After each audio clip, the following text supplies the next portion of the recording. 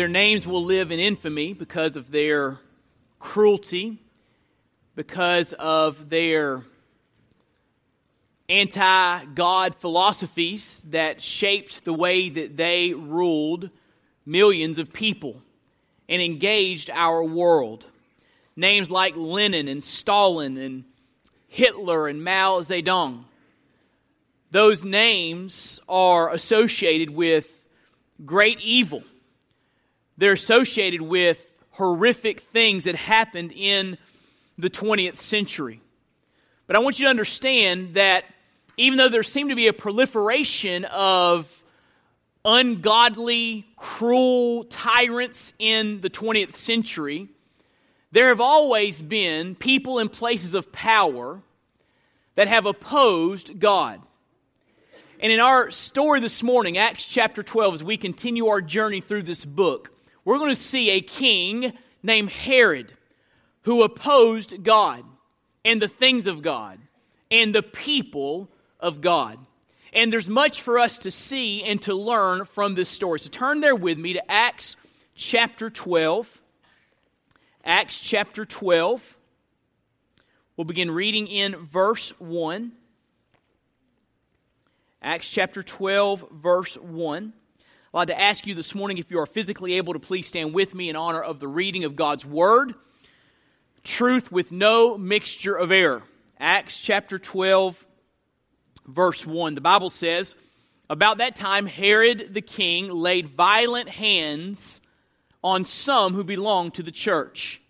He killed James, the brother of John, with the sword. When he saw that it pleased the Jews, he proceeded to arrest Peter also. This was during the days of unleavened bread, and when he had seized him, he put him in prison, delivering him over to 4 squads of soldiers to guard him, intending after the Passover to bring him out to the people. So Peter was kept in prison, but earnest prayer for him was made to God by the church." Let's pray together this morning.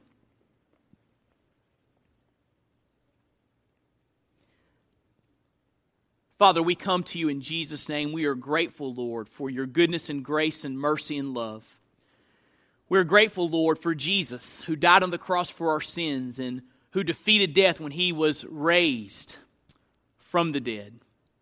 We're grateful, Lord, for the hope, the fulfillment, the peace, the joy that Jesus grants those who trust in him. And Lord, I pray that as we look into your word and as we continue this time of corporate worship, that the name of Jesus would be exalted.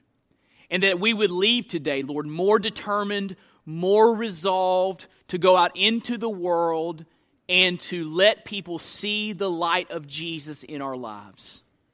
And we'll thank you and praise you for that grace.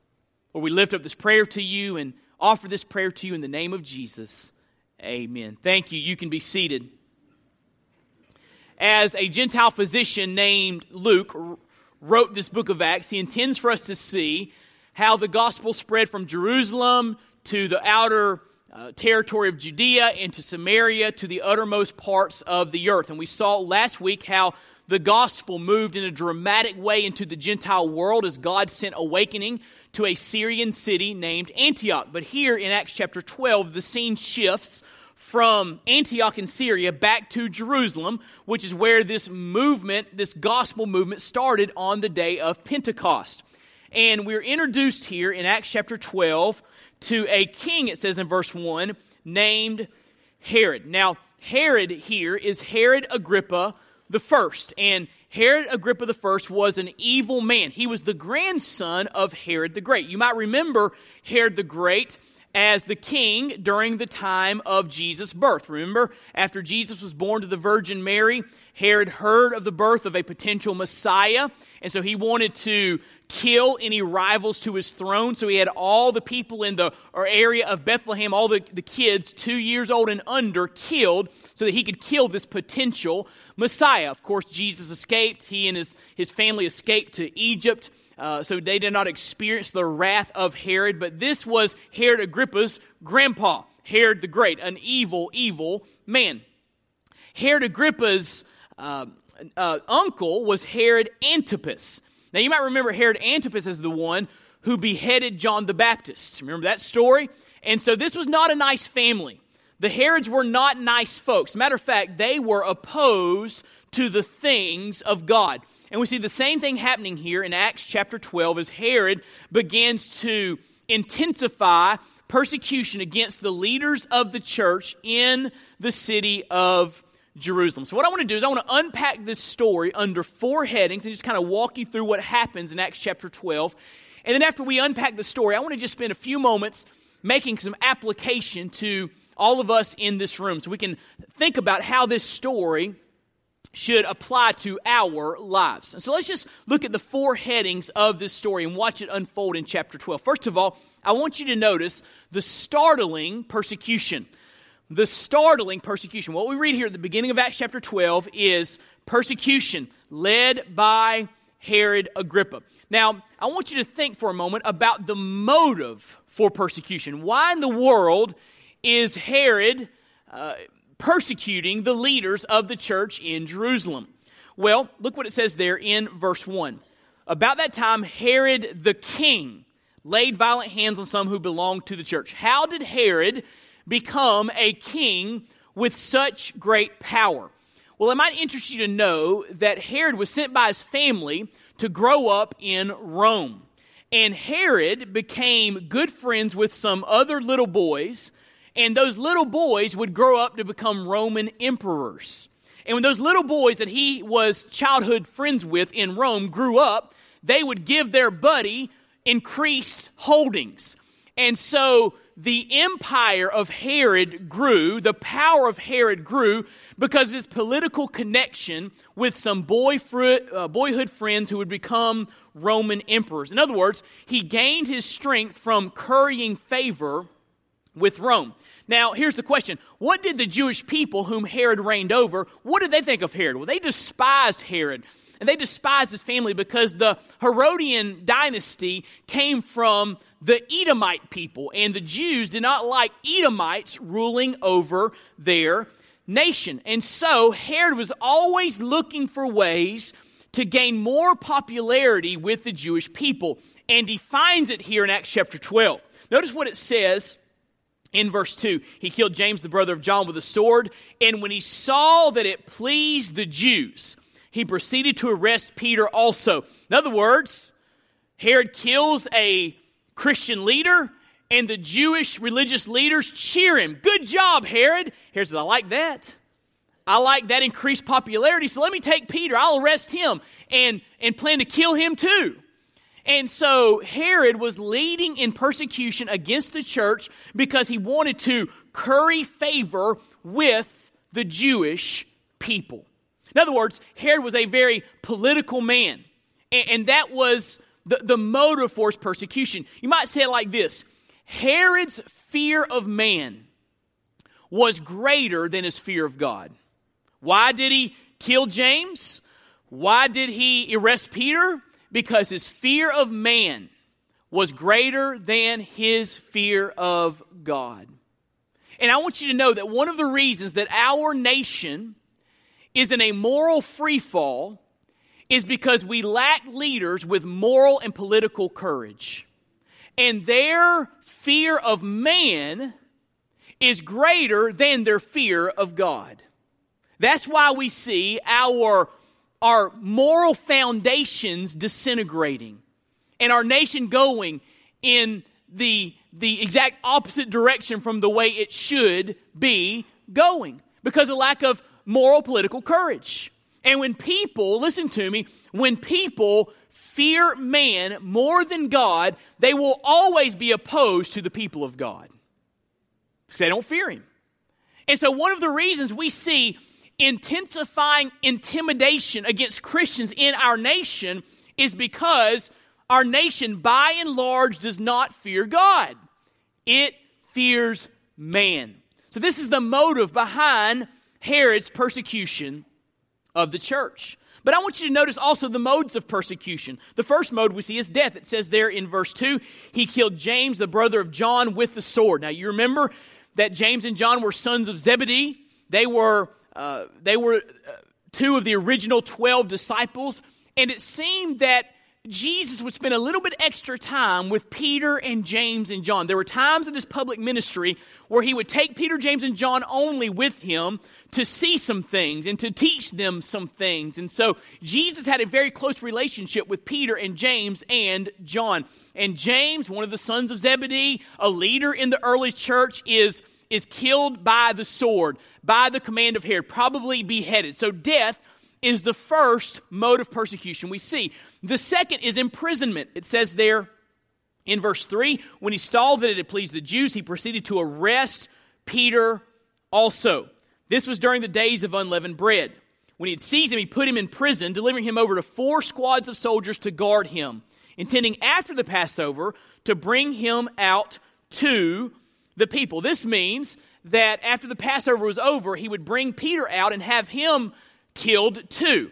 Because under Jewish law, you couldn't execute the death penalty during the Passover celebration. So he's going to arrest him, keep him in jail during the Passover. After the Passover, bring Peter out so he could be executed as well. Notice, it mentions here the guards that are with Peter. It says he delivered him over to 4 squads of soldiers. A squad was probably 4 soldiers, and the 4 squads were one for each watch of the night. Probably what happened is these squads would come in during their watch, and one would chain himself to Peter's right arm, the other would chain himself to Peter's left arm, and 2 guards would stand guard at the door. And that's what Peter was experiencing. He was experiencing imprisonment. Now here's what I want you to understand. These modes of persecution are still happening in our world today. You need to understand that right now in our world, people are being killed because they simply believe in Jesus. And there are people who are thrown in prison simply because they represent Christ.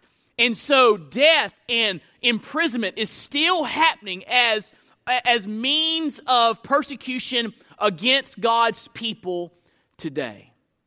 So we notice here the startling persecution. But secondly, I want you to see the steadfast response. How does the church respond to the persecution that Herod is leading? Well, notice what it says in verse 5.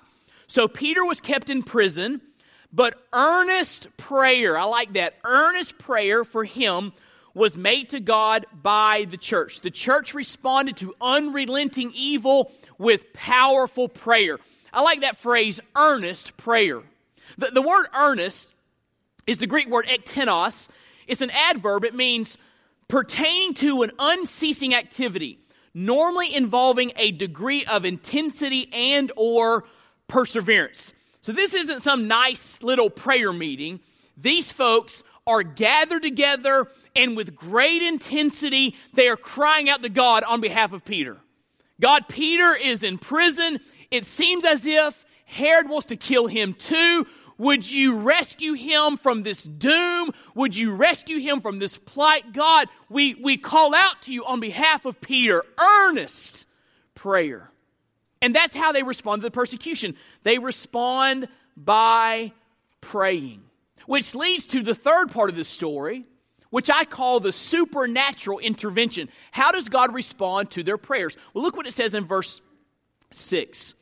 Now, when Herod was about to bring him out on that very night, bring him out to kill him, Peter was sleeping between 2 soldiers, bound with 2 chains, and sentries before the door were guarding the prison. So he is being watched carefully. And behold, an angel of the Lord stood next to him, and a light shone in the cell. He struck Peter on the side and woke him, saying, "Get up quickly." And the chains fell off his hands. And the angel said to him, "Dress yourself and put on your sandals." And he did so. And he said to him, "Wrap your cloak around you and follow me." And he went out and followed him. He did not know that what was being done by the angel was real, but thought he was seeing a vision. When they had passed the first and the second guard, they came to the iron gate leading into the city, and it opened for them of its own accord. And they went out and went along one street, and immediately the angel left him. When Peter came to himself, he said, "Now I am sure that the Lord has sent his angel and rescued me from the hand of Herod, from all that the Jewish people were expecting." So Peter saw this escape as divine deliverance. He saw God's hand of power in it. When he realized this, verse 12, he went to the house of Mary, the mother of John, whose other name was Mark. where many were gathered together and were praying. And when he knocked at the door of the gateway, a servant girl named Rhoda came to answer. Recognizing Peter's voice, in her joy, she did not open the gate, but ran in and reported that Peter was standing at the gate. I always thought that was funny. Peter's standing there knocking, and she hears him and just runs off. They said to her, "You are out of your mind." But she kept insisting that it was so, and they kept saying, "It is his angel." Now keep in mind, the folks were praying for this. But when God answers, they can't believe it, right? We're the same way. We ask God to meet needs in our life. We ask God to move in our lives, and he does it. And we say, was that really God moving as a result of my prayers? And notice there in verse 16, Peter continued knocking. When they opened, they saw him and were amazed. But motioning to them with his hand to be silent, he described to them how the Lord had brought him out of the prison. He said, "Tell these things to James and to the brothers." Then he departed. Now that James, not the James who was beheaded, this is James, the earthly brother, the half-brother of Jesus. "Tell these things to James and to the brothers." Then he departed and went to another place. So what happens here? God's people pray earnestly, and God moves in response to their prayers, and we see that his hand is mighty, and he delivers Peter. And we learn from this that because God is mighty, his hand is mighty, he can always deliver his people from danger. And so Peter's in prison, about to be executed, but God intervenes. Peter is set free, which leads me to this question. What about James? He didn't experience deliverance, did he? He was beheaded. So at the beginning of the chapter, James dies. Peter is delivered. How do you explain that? One person martyred, one person set free. How are we to process that reality? Well, in God's mysterious plan, he allows some to be delivered and some to be martyred. And we see this throughout the scriptures. Look over in Hebrews chapter 11. Hold your place there, but turn to Hebrews chapter 11. Hebrews 11 is the famous passage called the Hall of Faith. We see here people of great faith being described. And notice what it says in Hebrews chapter 11, verse 32. The writer of Hebrews says, "What more shall I say? For time would fail me to tell of Gideon, Barak, Samson, Jephthah, of David and Samuel and the prophets, who through faith conquered kingdoms, enforced justice, obtained promises, stopped the mouths of lions, quenched the power of fire, escaped the edge of the sword." So the writer of Hebrews says there are people who are mighty in faith who were delivered from death. They were delivered from the sword by the hand of God. People of strong faith. So we might say, well, people of strong faith are always delivered from hardship, right? We'll keep reading. Look what it says in verse 36. Others, these are other folks who were strong in faith as well. But look at their plight. Others suffered mocking and flogging, even chains and imprisonment. They were stoned, they were sawn in two, they were killed with the sword. Do you see the dilemma there? Some people strong in faith were delivered by God. Others strong in faith were killed. So how do you explain that?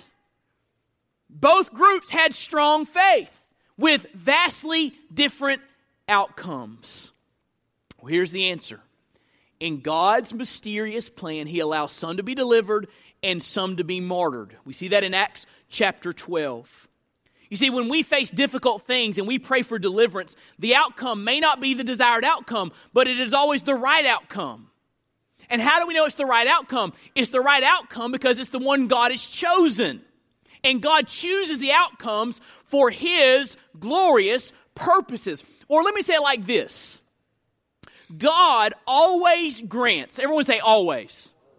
God always grants temporal deliverance or ultimate deliverance. But he always delivers his people. You see, Peter is delivered temporally. In his time on this earth, he was delivered from jail and he was set free. James was delivered ultimately because after he died, guess what? His next step was heaven. How do you lose, right? Even though he was martyred, God allowed him to be killed, he was delivered because he got to go to heaven. That's why Paul said when he was in jail writing to Philippi, he said, listen, for to me to live is Christ, but to die is gain. Every day God gives me opportunity to live. I get to serve Him and share the gospel. But if I die, if I am killed for preaching the gospel, guess what? It gets better for me because I get to go to heaven. That's what Paul said. How do you lose, right? And so notice that God's faithful. He always delivers. Sometimes it's temporal deliverance here on this earth. Sometimes He allows death. And that's called ultimate deliverance because they get to go to heaven. And so we see here the supernatural intervention of God, which leads me to the fourth part of the story. The story closes with a striking contrast. Look back with me in Acts chapter 12. Acts chapter 12. Notice what it says in verse 18. Now when day came, there was no little disturbance among the soldiers over what had become of Peter. Their job was to keep him in jail. He's not in jail anymore. Big problem, right? And after Herod searched for him and did not find him, he examined the sentries and ordered that they should be put to death. Then he went down from Judea to Caesarea and spent time there. Now look in verse 20. Now Herod was angry with the people of Tyre and Sidon. And they came to him with one accord, and having persuaded Blastus, the king's chamberlain, they asked for peace because their country depended on the king's country for food. On an appointed day, Herod put on his royal robes, took his seat upon the throne, and delivered an oration to them. And the people were shouting, "The voice of a God and not of a man." Now, the Jewish historian Josephus records something about the robe that Herod was wearing. He said it was reflective, almost like he had mirrors all over his robe. So when he was standing before the people, the sunlight was reflecting off his robe. It was as if Herod was shining before the people. So he's in this majestic robe, giving this speech, and the people say, "He's not a man, he's a God." Did Herod stop their worship? No. Look what it says. Immediately an angel of the Lord struck him down because he did not give God the glory, and he was eaten by worms and breathed his last. Didn't end very well for Herod, did it? That's awful. That's how he died.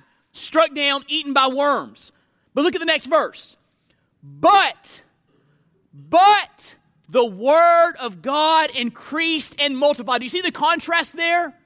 First, we see that the tyrant is judged and destroyed. But by way of contrast, the gospel keeps on marching on. Isn't that awesome? So the tyrant who wanted to stop Christianity is killed. But the gospel continues on. There's a striking contrast at the end of this story. And isn't it interesting that people like Stalin and Lenin and Hitler, Mao Zedong, evil, godless tyrants are dead and gone, but the gospel's still marching on. There's a contrast in this story. So here's what I want to do. I want to just spend just a few quick moments relating this story in Acts 12 to you and to me. And here's what I want to do. I want to talk to you about what you do when you find yourself in intimidating circumstances, because I want you to know that as we live in our nation, which is becoming increasingly godless, those that name the name of Christ are going to experience greater and more intense intimidation. It's coming. It's happening now. It's going to happen in a greater way.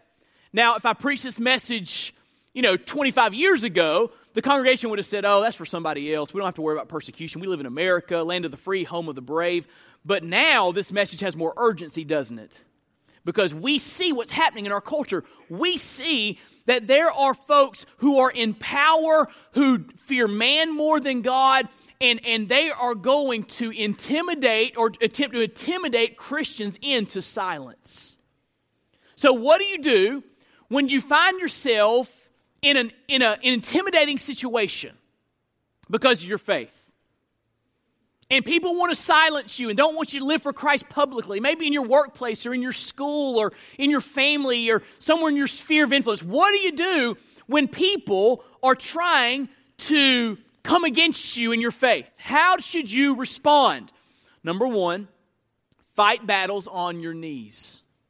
Fight battles on your knees. Over in Ephesians chapter 6, as we see the passage on the armor of God that we're to wear spiritually when we're engaged in spiritual warfare, it mentions at the end of that text that we're to wield the sword of the Spirit, which is the Word of God, and we're to pray in the Spirit. Pray at all times in the Spirit, because prayer is a weapon.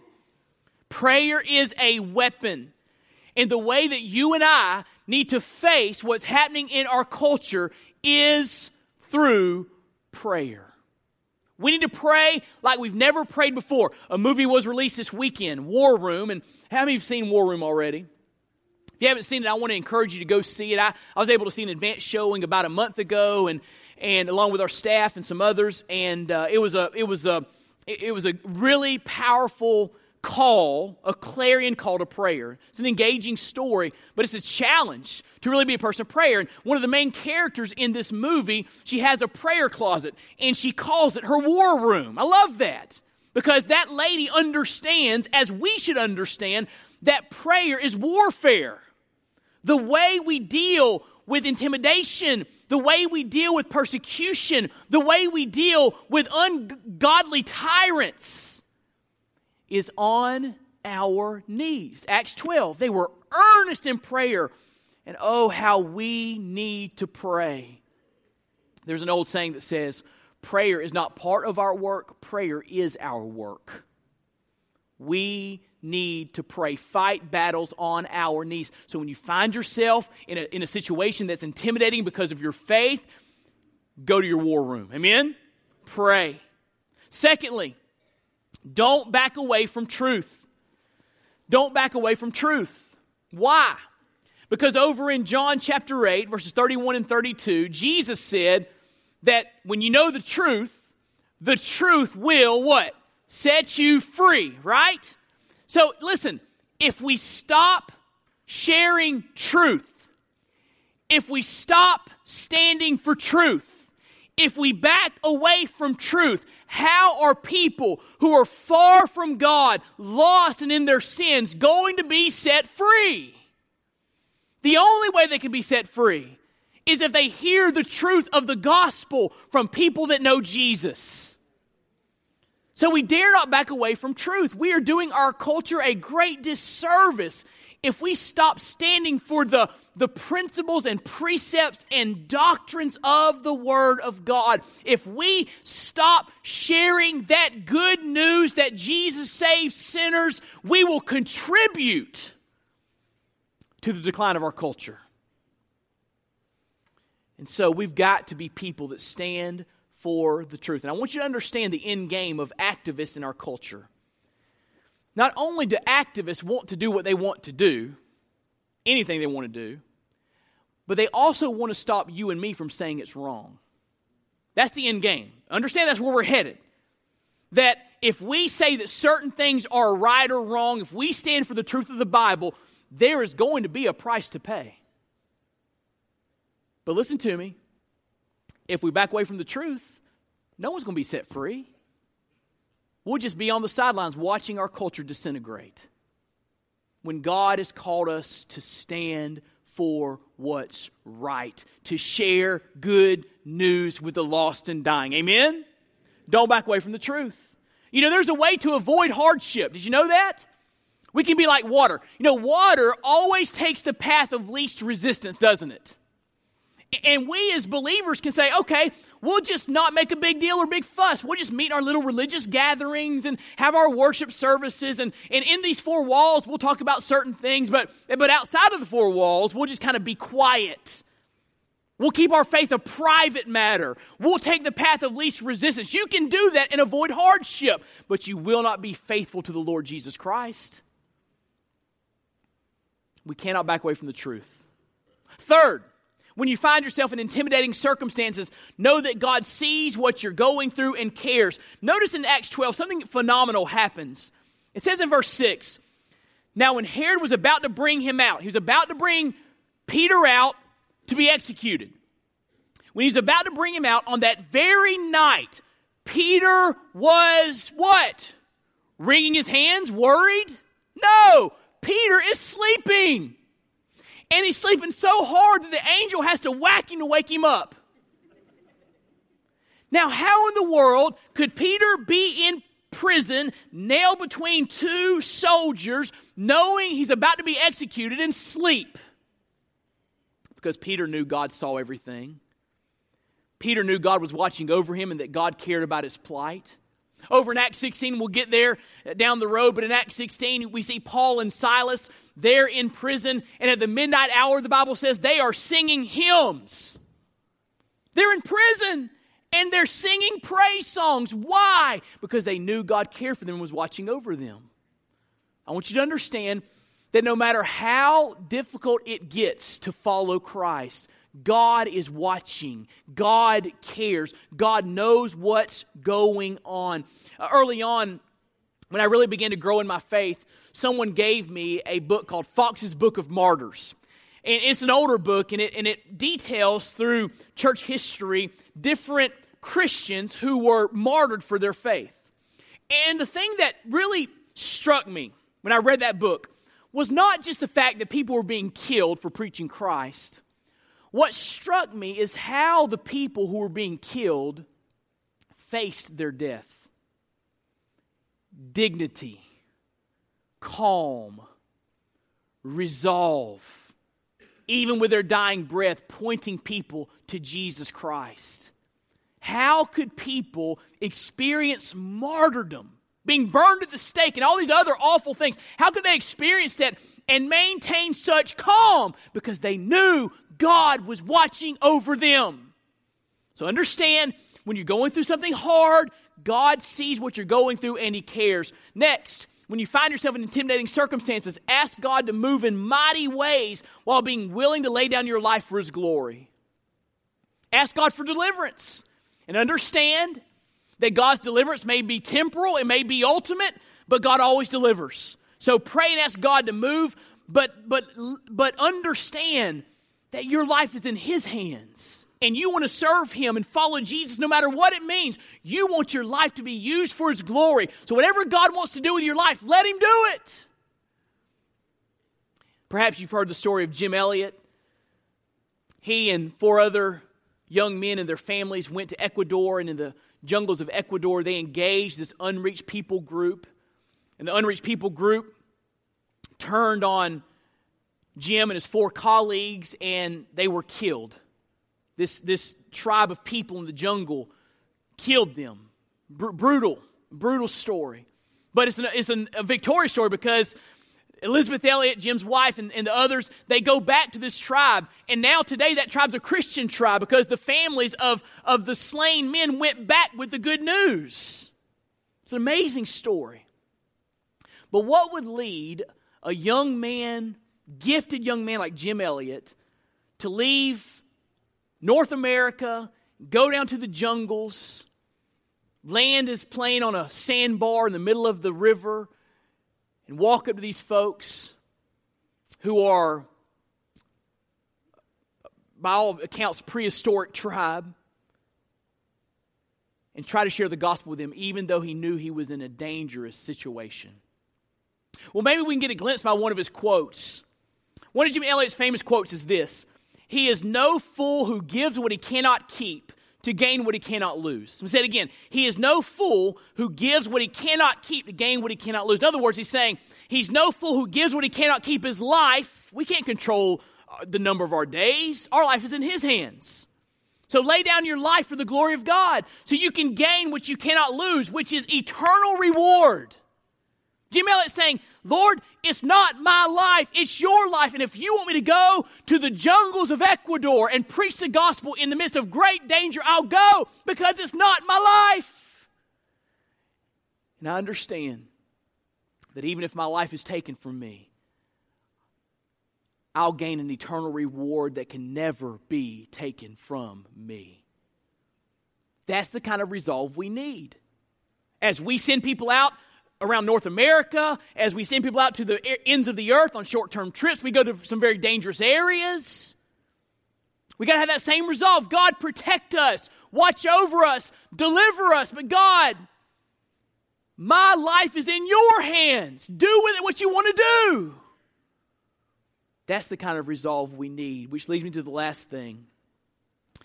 When you find yourself in intimidating circumstances, maintain steadfast confidence that Jesus wins and will receive all glory. When the dust of human history settles, every knee, Herod, Lenin, Stalin, Hitler, Mao Zedong, every knee will bow. And every tongue, even those that spoke the most ungodly things in this world, every tongue will confess that Jesus Christ is Lord. That day is coming. So we know that no matter what happens, no matter what we face, what we encounter, intimidation, persecution, hardship, whatever, if they want to take away our tax-exempt status or take away our charitable giving deductions or whatever, if it affects us financially, physically, whatever, if we lose our job, if they fuss at us at school, whatever, we know that when it's all said and done, Jesus wins. And we want to be on the winning team. I'll close with this story. I think I've shared this before, but it really drives home this point.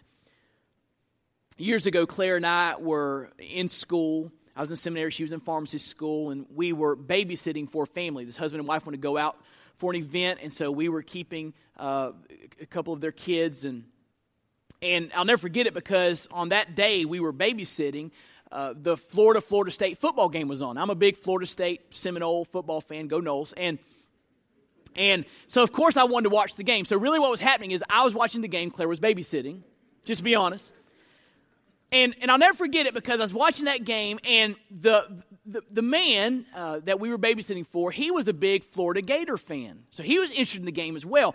So he was, and some of you young people won't understand this, he was recording it on his VCR. If you don't get that, I'll talk to you later about it, all right?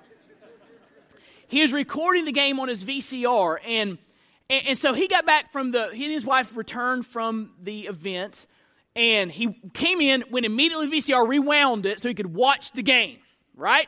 So we're there for a few minutes after they returned, just kind of talking and just sharing with them a little bit, and this man starts watching the game, and I'm watching the game with him. Now, he's on the edge of his seat. He didn't know what's going to happen. Every play, he's like, ooh, he's really into the game. I'm relaxed, calm, cool, because I knew Florida State won the game. And no matter what happened, it didn't rattle me. It was the most fun I've ever had watching a football game. You know why? I knew how it turned out. I knew we win. Listen to me. No matter how difficult it gets following Christ in our culture, understand that if you are following Christ, you are on the winning team. Maintain that confidence and keep on following Jesus. Here's what I want you to walk away with. The point of this entire message. We need not fear forces arrayed against Jesus and His church because the gospel will ultimately triumph. Don't fear. Keep on living courageously, boldly for the glory of God and the sake of the gospel.